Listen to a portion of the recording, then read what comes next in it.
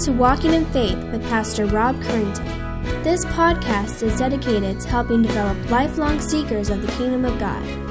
Each week, Pastor Rob helps bring God's message for living to those seeking a richer and more Christ-filled life. Now let's join Pastor Rob as he shares this week's message.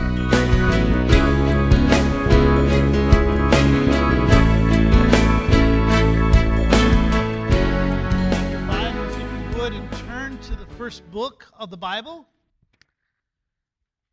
and also to the first chapter. So Genesis chapter 1. We're going to be reading a portion of Scripture here in a moment. I want to take a break from 2 Corinthians here this morning to talk about humankind. I want to talk about who we are and what we're here for, and I want to talk about life, some of the big questions sometimes. But I want to talk about you and I being made in the image of God. Really want to talk about human dignity, sanctity of life. What is the things that we hold dear? What is it that God has shared and revealed through His Word that can help us in these days? I want to start off by sharing with you that human dignity is derived from God. It is God who assigns value to man. And we see that very clearly in the Old Testament law in Exodus chapter 20, verse 13, when we read the commandment, "You shall not murder." And you might recall that there has been times where I've shared with you, when you look at Scripture, you're going to find what's called precepts. And the precepts are the thou shalls and the thou shall nots for you KJV fans.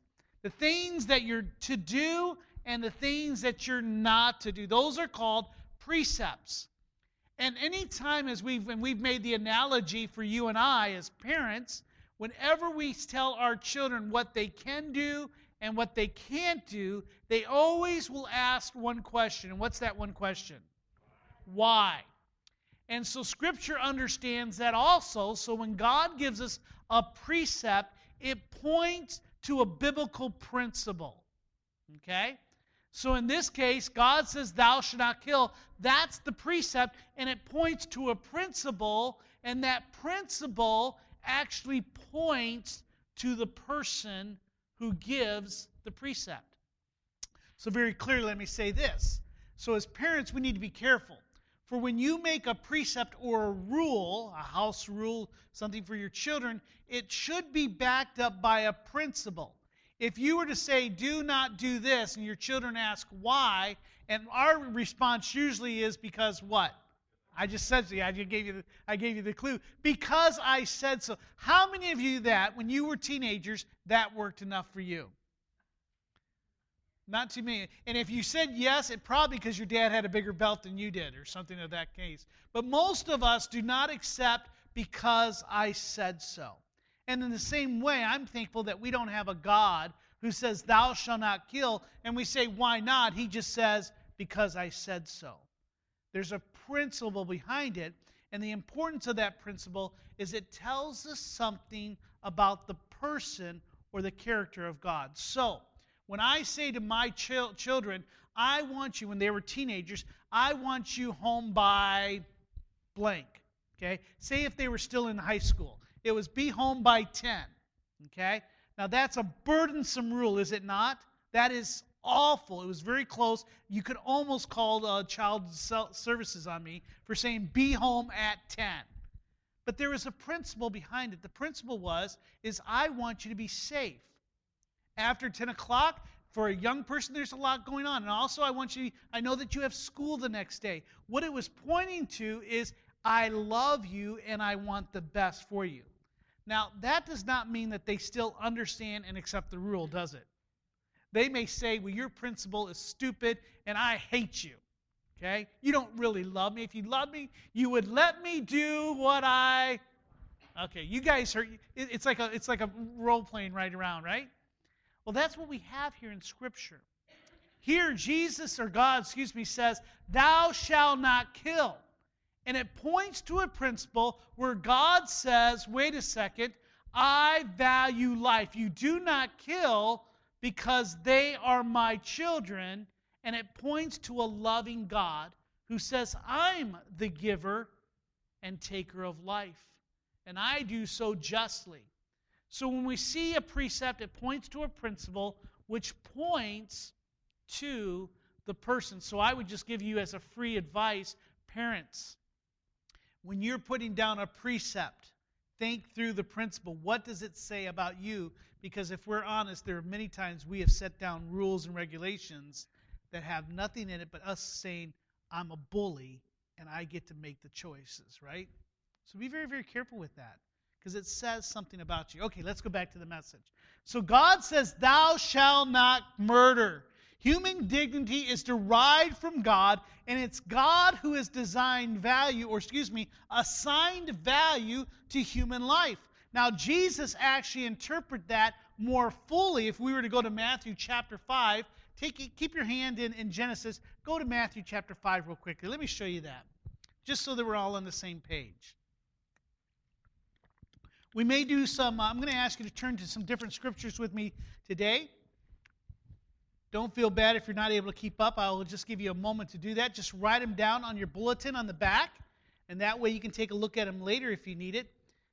But in Matthew chapter 5, there was some confusion, or maybe not some confusion, but what they were doing is they were taking the law of God and they were expanding it or cutting it to their own advantage. But Jesus here says in Matthew 5:21, he says, you have heard that it was said to those of old, speaking of their ancestors, you shall not murder, and whoever murders will be liable to judgment. But I say to you that everyone who is angry with his brother will be liable to judgment. So to be angry with a brother makes you guilty of the same offense. But he goes on to say, whoever insults his brother will be liable to the council, and whoever says, you fool, will be liable to the hell of fire. So Jesus not only expands it, but he gives the seriousness of thou shalt not murder. In other words, the opposite side is God says you are to love each other. You're to love your neighbor as you love yourself. Today I want to give you 4 observations and 3 implications about the value of life and how you and I are to hold the sanctity of life as God does. Father, be with us this morning. I pray that you would speak through your words. I pray that your Holy Spirit will touch each heart. And I pray for those that are here, you have prepared something special for them. Be with my lips. May they just speak truthfully. Be with my speech. May it be clear. And I pray that you would do the work that you have prepared for us. We ask this in the name of your Son. Amen. So let's go with the 4 observations. For those of you who like to take notes, the first thing that you need to understand is the uniqueness of man. And when I use the word man, I'm speaking in humankind. So when I hear that, women, you are not absolved from this or taken away, but we're going to use the word man, the uniqueness of man. Now go to Genesis chapter 1 where I had you at early. Genesis chapter 1, look at verse 26. This is after God has made all of creation.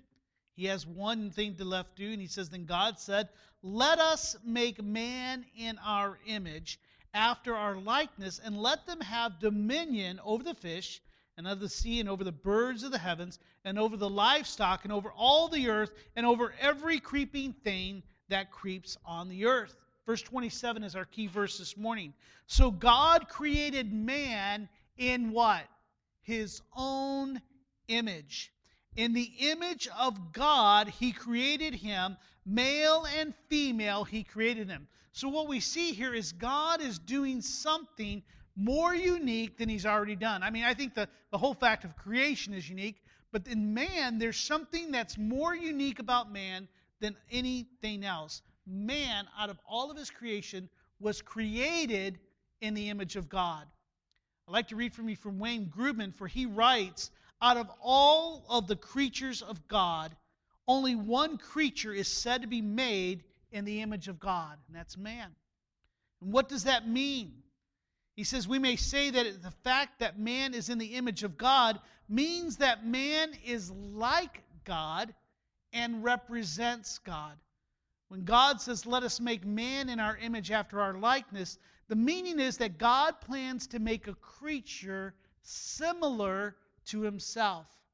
Both the Hebrew word for image and the Hebrew word for likeness refers to something that is similar. And that's important for us to understand. But not identical to the thing it represents or is an image of. The word image can also be used as something that represents something else. So when it says that we are made in the likeness of God, it's saying that we are similar and we're made in the likeness of our Creator. This understanding, he goes on to write, is what it means that man is created in the image of God is reinforced by the similarity between Genesis 1:26 and where God declares his intention to create man in his image and likeness, and Genesis 5:3. If you have your Bibles, turn to Genesis 5:3. For what does he say there? When Adam had lived 130 years, he became a father and of a son in his own likeness and after his image, and he named him Seth. That's what we see here, is that we see that Seth was not his father, but he was made in similar way and in the likeness of his father. R.C. Sproul says, creation in the image of God is what sets humans apart from all other creatures. The stamp of the image and likeness of God connects God and mankind uniquely. For many of us now will say, what does it mean to be in the image of God? And we try to think, well, do we have some attributes of God, or are we omniscient? No, we don't have those types of things. There are some attributes that God has communicable to us or may communicate that we are like him. We love. We can have feelings as he does. We're able to reason as he does. We have an intellect as he does. But obviously there are some things and ways we are not like him. But what it means is God, man, above all of creation, is unique in that creation. We ourselves bear the image of God. We are in the likeness and image of him. And with that, the second thing I'd like you to see there as we go on is that man is like God in the fact that he created us with responsibilities. Man was created with responsibilities. Genesis chapter 2, verse 15. I'm sure you're very close to there. It says, the Lord God took the man and he put him in the Garden of Eden to work it and to keep it.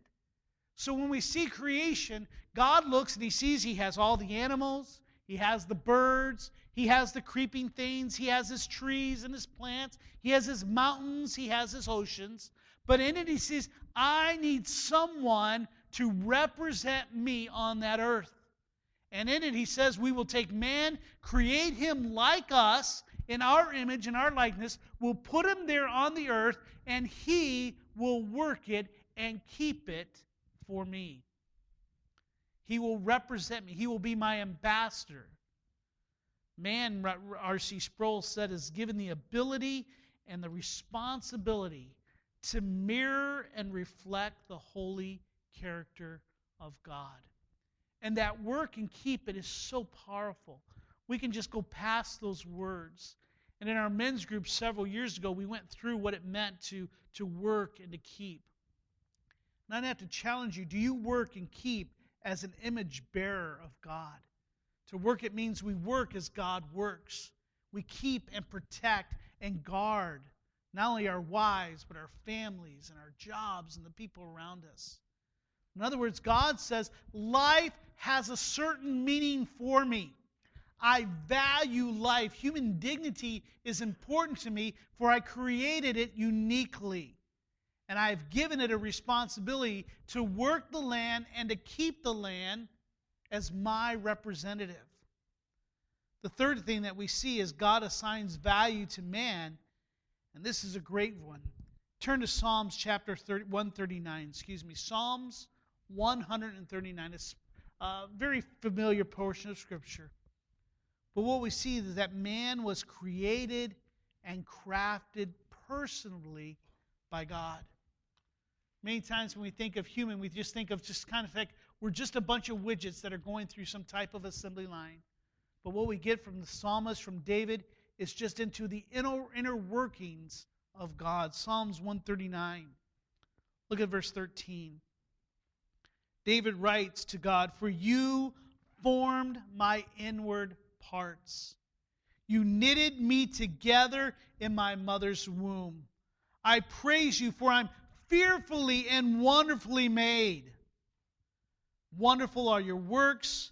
My soul knows it well. My frame was not hidden from you when I was being made in secret, intricately woven in the depths of the earth." Verse 16. "Your eyes saw my unformed substance. In your book were written every one of them, the days that were formed for me, when as yet there was none of them." What is that scripture telling us?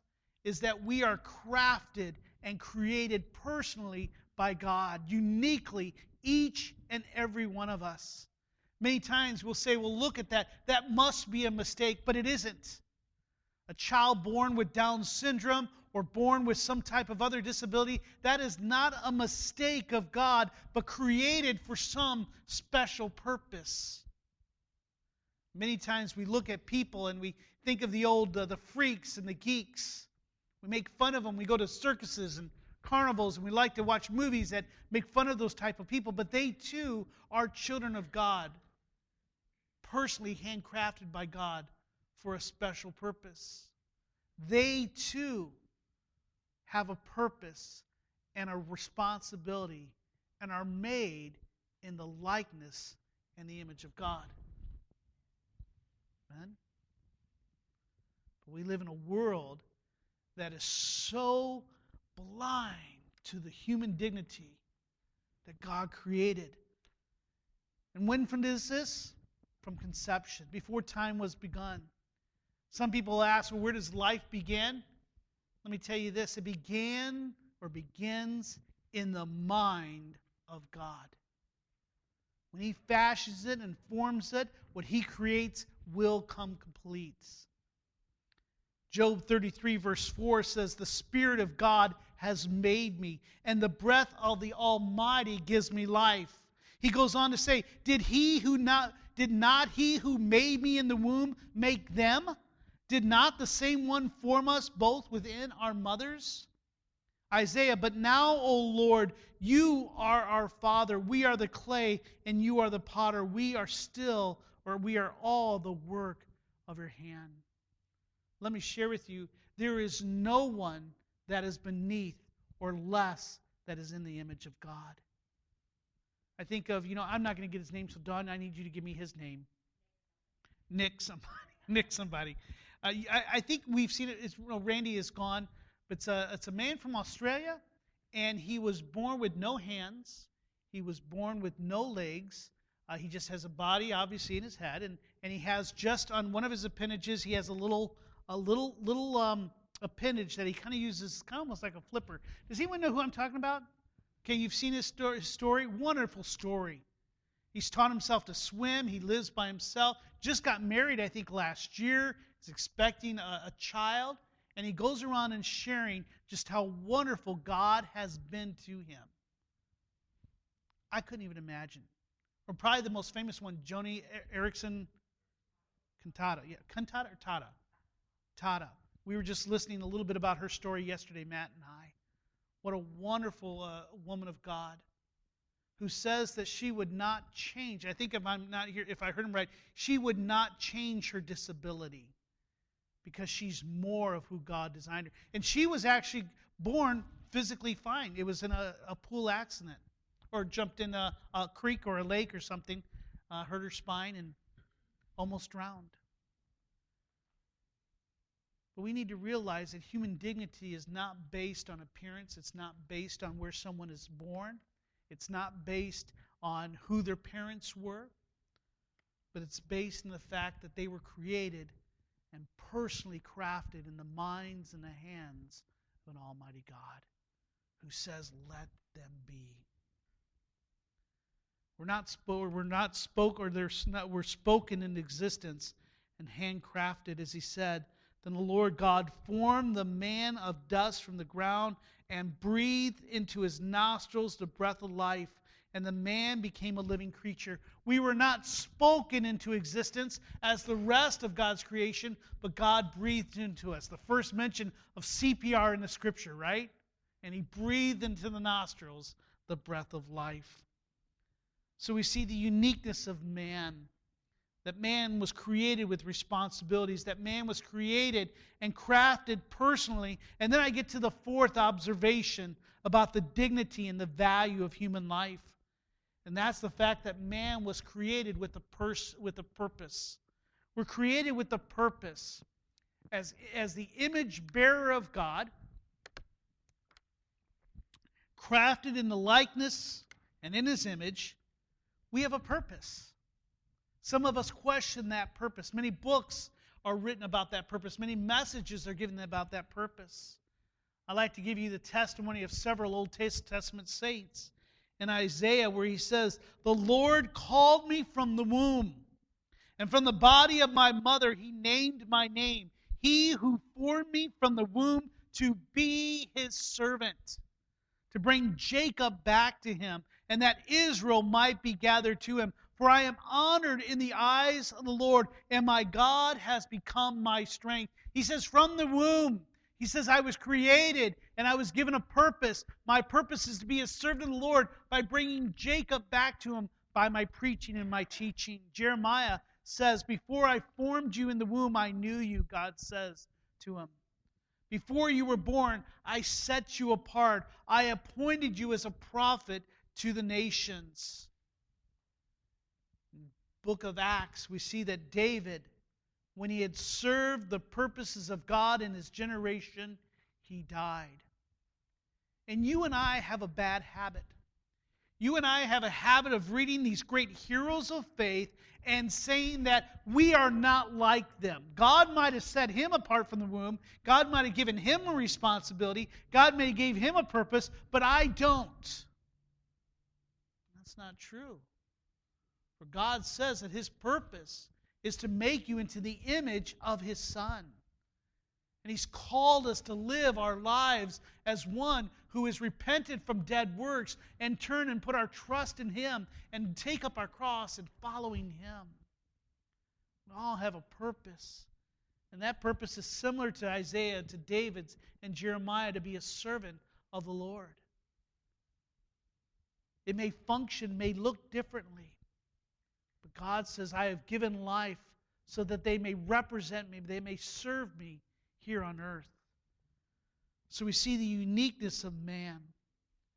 We see man was created with responsibilities. We are created and crafted personally by God and created with a purpose. In here we see that human dignity is derived from God. It is God who assigns value to each and every man. Hence, when He says, thou shalt not kill, He says, if you kill, if you murder, you take away what I'm doing. You're fighting against me. Now, I pray as you see through Scripture, you'll see the human dignity and the sanctity of life. I don't think there's many of us that would argue that point. But now I want to come to the most difficult part of the message, because most of you probably agreed with what I said. Here's the Scripture. Here's God's Word. It's very easy to interpret. But I want to share with you three implications. And I want you to listen to me very carefully. Because the message and the implication of this human dignity can be difficult in this world, in this life. For now I'm about to get some things which people are going to say, wait a second, now you're getting political. You're making a political message. This is not a political message. But these spiritual passages have political implications. When we see Scripture, when we submit to Christ, when we understand His Word, it has implications in our lives that many times can be difficult. We saw that this past week. I think today, is today the inauguration? I think, is it today or is it tomorrow? It's today. I think it's today. But in it, we had a pastor, Lou Giglio. I don't know if many of you have heard him, but he's a pastor out of Atlanta. Pretty good pastor, evangelist, has a great ministry with young people. He spends a lot of his ministry today helping women out of the sex trade. And so because of that, the administration had asked him to come and pray at the inauguration. But after doing some study and looking at some of his message, they had found out 15 years ago, he had the audacity to quote Scripture and say that homosexuality was wrong. And for that, they disinvited him and says that he must repent and now show that his mind has evolved over the years, or his ideas have evolved. What we're finding out today, that if you believe Scripture and you live out its implications, you very well could be disinvited from public life. If you were to say, this is what Scripture says, and I know the implication is this, and you say, I'm going to live with that implication because we believe it's right, it will cause you problems. We see that with Hobby Lobby. They face a, $1.3 million fine a day for continuing to say that we will not support certain types of things. And so today I'm going to challenge you in our thinking, in our heart, in three ways in which we think about human dignity. Here's the first implication. Human dignity and the sanctity of life includes racial hatred, bigotry, and prejudice. Tomorrow, on January 21st, we're going to recognize the efforts of civil rights activist Martin Luther King Jr. Though to many people he may be a polarizing man in many circles, he may be a hero to some and a demon to others, he brought to light a very dark period of American history that is marked with ungodly attitudes and behavior towards people of different color, of different race and nationality. We cannot ignore that. And it is sad to say is that the church participated in many of these things. I remember a principal of mine. So we're talking from 1982 to about 1992. My former principal took a pastorate in Alabama. And he was at that church for a while. Then the next thing I heard is he was forced out. You hear that all the time. Pastors forced out. And in talking what's going on, you know why he was forced out? Because his deacons refused to allow the black people to come to the church. 1980, so probably about late 1980s in Alabama. This is a church, and this is by the way, this principal pastor friend of mine is a good, solid man. But this is our American history. But it follows itself even today. We recognize that there's still racial hatred, there is bigotry, and there is prejudice. And let me share with you, is that when God says that He assigns value to man and that there is a human dignity that we need to observe, it comes in the fact that you and I have to realize that we have been blind to that when it comes to people of different cultures, different races, different nationalities. The Bible tells us in Luke, love your neighbor as yourself. And what did the self-righteous man say? Who is my neighbor? Remember that story? And then Jesus gives him a parable of the what? Anyone know? The Good Samaritan. You know the story. A Jew was beaten up and robbed and left on the side of the road. A priest comes by and sees him, a fellow Jew. He goes on the other side. There's a Levi that sees him, another religious man. He sees him, and instead of helping him, he crosses to the other side of the road. And there he lays, beaten, probably near death, with no help from his fellow man. Not only that, but from other religious leaders. Until along comes a road, a Good Samaritan, who not only binds his wounds, helps him up, but then gives him lodging and says, I will pay for his lodging. Now you think, well, that's a great story, but you need to understand the difference between a Jew and a Samaritan. The Jews believe themselves as God's chosen people, as they are. But what was their attitude towards the Samaritans? Hatred. The Samaritans were half-breeds. They were only half Jews and quarter Jews. There was no talk. A Jew would travel all the way around Samaria and go to the place above it, and they would not cross down the middle of it. They would extend their journey by days, so they would have to have no contact with a Samaritan. So what do we find is someone who is hated, someone who is considered a half-breed, goes out of his way to help someone. Who's my neighbor? Everyone is my neighbor. Doesn't matter whether they're black, they're white, they're Jew, they're Italian, they're Hispanic. It doesn't matter. The Bible says that you and I need to have the same dignity for life that God does. And so the implication is that it reflects how you and I treat and think of other people. And to be honest, I don't know if any of you struggle with that. I don't know if you do. Most of us come to that place. Maybe we have it in certain ways. I don't think it's as prevalent as some try to make it, but I think it's probably there more than we like to admit. So I would challenge you, how do you see people? How would you see if they started to come into the church? Do you see the dignity of life as God sees them? Even the homeless woman that were to come in here this morning with her bags, who would be dirty and filthy, if she were to sit here and just wanted a cup of coffee in a warm place, she too bears the image of God. The second place that it affects is actually a tough one. For human dignity is actually found in what we would call capital punishment, the death penalty. You see, the Bible realized that any assault against human life is considered an assault against God Himself. Take your Bibles very quickly. Turn to Genesis chapter 9. When God says, "You shall not murder," there's a purpose.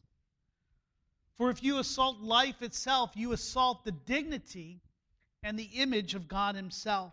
Genesis chapter 9, this is Noah. The earth is now devastated. As far as human population, all that is left is Noah and his family. God is telling him, now you need to multiply the earth. You've got a lot of work to do. And to do so, God institutes something different than we've seen before in the Old Testament, where He says, and for your lifeblood I will require a reckoning, He tells Noah. From every beast I will require it, and from man. From his fellow man I will require a reckoning for the life of man. Whoever sheds the blood of man, by man shall his blood be shed, for God made man in His own image. What is God saying there? If an animal takes a man's life, I'm going to judge that animal. If another man kills another man, murders another man, I will judge. I will be a reckoning.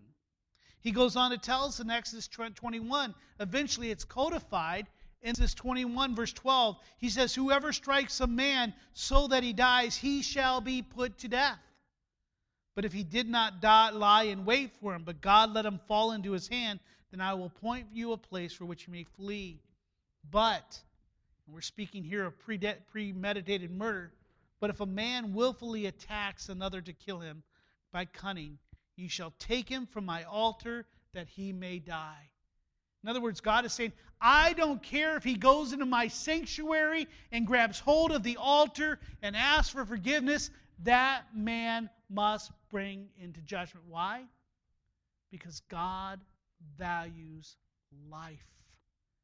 And the ultimate penalty for devaluing life is the forfeit of your own life. Here in California, I think we just had a vote on that. And to be honest, I'm not even sure how it wound up, to be honest with you. And many people question, should Christians be for the death penalty? And I would have to share with you, scripturally, yes. For an assault against life is an assault against God Himself. Life should be so sacred that it must never be destroyed without just cause. I want to get to the last implication because this may be the most difficult for us today. for it's one of the most polarizing issues that face Christians and non-Christians alike, men and women, men. And that's about the sanctity of life when it comes to the issue of abortion. Next Tuesday marks the 40th anniversary of Roe versus Wade. Since that decision came down on January 22nd of 1973, over 55 million unborn human beings have been killed legally in the United States. That is more than 8 times the people who died in the Holocaust. Over 1 million abortions are performed in America each year. Reports last year indicated that over 40% of all pregnancies in New York end in abortion, a rate that increases to almost 60% of pregnancies among African American women. The vast majority, 90% of unborn children diagnosed with Down syndrome are now aborted. Let me say that again. The vast majority, 90% of unborn children diagnosed with Down syndrome are now aborted. They are now an endangered species. Our children are endangered species. Sex selection abortions are legal in the wide open right to abortion declared by the court. Prenatal testing of other characteristics means that parents can now abort a baby that does not meet their specifications and try again. So here's the question, and here's the debate. Is abortion a form of murder? Does abortion involve the willful destruction of a living human person?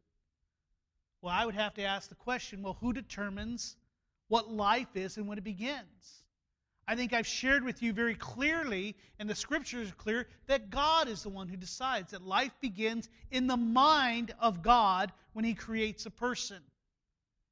And it takes seed at the moment of conception, from the moment of the womb. For most people, when life begins is the most important question. And I will say, even though that these statistics are very difficult to hear, you'll see that the pro-life has actually grown as the advent of new medical technologies, ultrasound and such, become more available, and people are able to see more about what's happening in the womb. But is abortion a form of murder? For it is.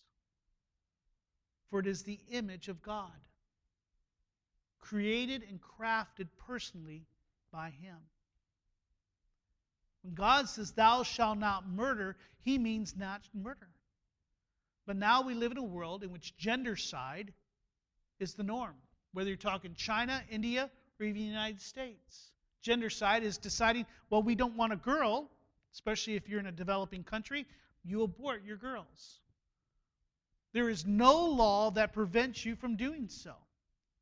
Or there's no law to prevent you from saying, well, we have a child with Down syndrome, as genetic testing becomes more, we have a child that's this, let's get rid of it. There's no law to stop you from that. We have a president who voted against a law that would prevent doctors from killing a child after it's been born and is viable. That's the type of world we live in. The value of life has gone down. Is the issue really gun control? Or really is the issue the fact that we no longer value life? We no longer see people with human dignity. Is really the problem is that poverty is the fact that we can't make enough food, grow enough food for everyone? We can do that, can't we? We can. Is the fact that capitalism, I'm not going to be able to say it. I'm starting to get emotional anyway. Is it that we can't build them up? No, it's because really we just don't see no value in life. John Piper makes a very important observation when he writes that both Psalms 139 and Job 31 emphasize God as the primary workman, the primary nurturer, the fashioner, the knitter, the creator in the process of gestation, of the baby in the womb. Why is that important? It's important, he writes, because God is the only one who can create personhood. Mothers and fathers can contribute some impersonal egg and some impersonal sperm, but only God creates independent personhood. So when the Scripture emphasizes that God is the main nurturer and shaper in the womb, it is stressing that what is happening in the womb is a unique work of God, namely the making of a person. From the biblical point of view, gestation is a unique work of God where He's fashioning personhood. It's interesting, one of the chief functions of the law is to protect the rights of individuals. John Locke, who was one of the English philosophers and who was relied upon, he didn't write, obviously, the Declaration of Independence, but he was one of the ones whose philosophies shaped it. Says we hold these truths to be self-evident. This is the Declaration of Independence, that all men are created equal, that they are endowed by the Creator with certain unalienable rights. And among these are life and liberty and the pursuit of happiness. His philosophy goes like this: all men are born under natural law, a law which comes from God and can be known by all rational creatures. The law requires us to preserve, protect, and work for the flourishing of human life. And because of this natural law, no one has the right to arbitrarily take another man's life. And all men therefore are born free with a God-given right to life, liberty, and property. He says all men are born equal, not in the absolute sense of equality, but in the sense that they are by nature free. What I thought was most important about his philosophies is that the natural state of liberty is threatened by the persistent evil of man. We consent to be governed and join civil society to gain protection from the evils of others, and because we're prone to wrongdoing ourselves. But we now have a government that destroys its innocence and coddles the evil.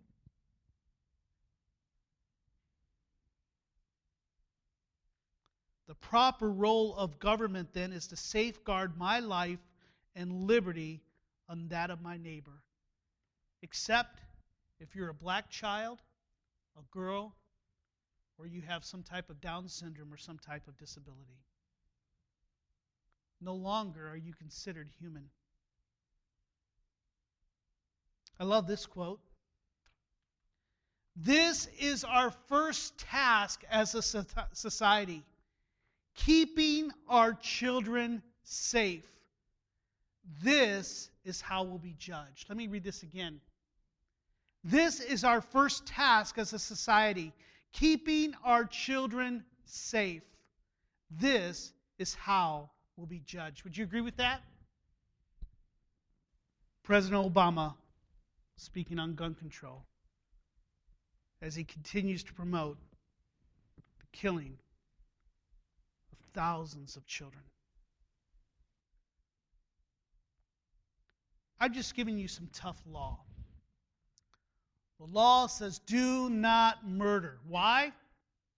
Because God values life. We are created uniquely as the image bearer of God. We are put on this earth with a purpose to be a servant of Him as we do our responsibilities of protecting and keeping what He has given us over. We are personally and crafted and created by God. Each and every one of us an individual to His liking. No matter what our flaws may be or whatever our foibles may be, we're created by a personal God. And in that, we see that the implication is that we have failed terribly as a church. We have failed terribly as a nation. We have failed terribly as individuals. Now let me share with you the gospel. If you're here this morning and you have participated in racial hatred and bigotry and prejudice, and I would admit I have, if you've been involved and participated in hurting someone, maybe to the point of taking life, or even as Scripture says, being angry or calling someone a fool, you're devaluing life. And even if you're here this morning and you have had an abortion, you've encouraged others to do so, you have transgressed God's law and you have devalued life. But the gospel, praise God, as God says, if you confess with your mouth, if you repent of that work, that God will forgive you of that and He'll bring healing into your life. And I pray that you would do so this morning. Have you valued life in the way that God has valued life? That's what God has called us to do as image bearers of Him. What can we do? I'm going to give you 3 things real quickly. How do we respond to this type of message? 1 is confess that sin if you've been involved, and then fall onto the grace of God, who forgives murderers, high and low alike. Our first response is to contemplate such an evil, is we should pray that God would eradicate evil in all of its forms. Whether it's abortion, whether it's murder, whether it's racial prejudice and hatred, and any devaluing of human life, you and I need to pray that God would eradicate it. For one day He will, amen? But we as the church can do what we can to begin to eradicate it in our influence. We can support the Living Well pregnancy across the street with our time, with our giving and our prayers, as we've just taken them on as part of our mission. We can also reach out to others of other races and other cultures and other nationalities. We can reach across to those whose lives to them probably have no value. Reach out to them, love them. Let's try to restore them back to society, not house them and put them away somewhere where they're out of our way, but let's reach out and lift them up. And then thirdly, we must proclaim the gospel faithfully in our circle of influence. For what needs to happen is we need to understand the implication of what Scripture says about human life. It will be difficult. The majority of the time, we will be in the minority. But God has called us to be faithful, to value life as He values life. For He is the giver and taker of it. Father, I pray that You'd be with us this morning, a tough message. But Lord, we thank You for life. We take it so much for granted. And Lord, I know as we read through this, many of us, we could have turned it off. We could say, this is not me. But I pray that You would search our hearts. For one, what does Your Scripture say? Are we valuing all types of life that You've given? Whether they're rich or poor, whether they're of the same nationality or not, whether they're physically disabled or they're physically fine specimen. Lord, do we value life? And Lord, I pray that You'd give us the strength to live out these implications. For too long, the church has been silent, and let us not be.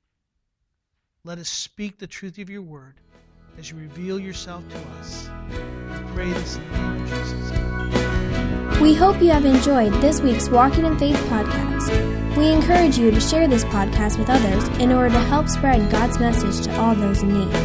If you have any questions or comments, we would love to hear from you.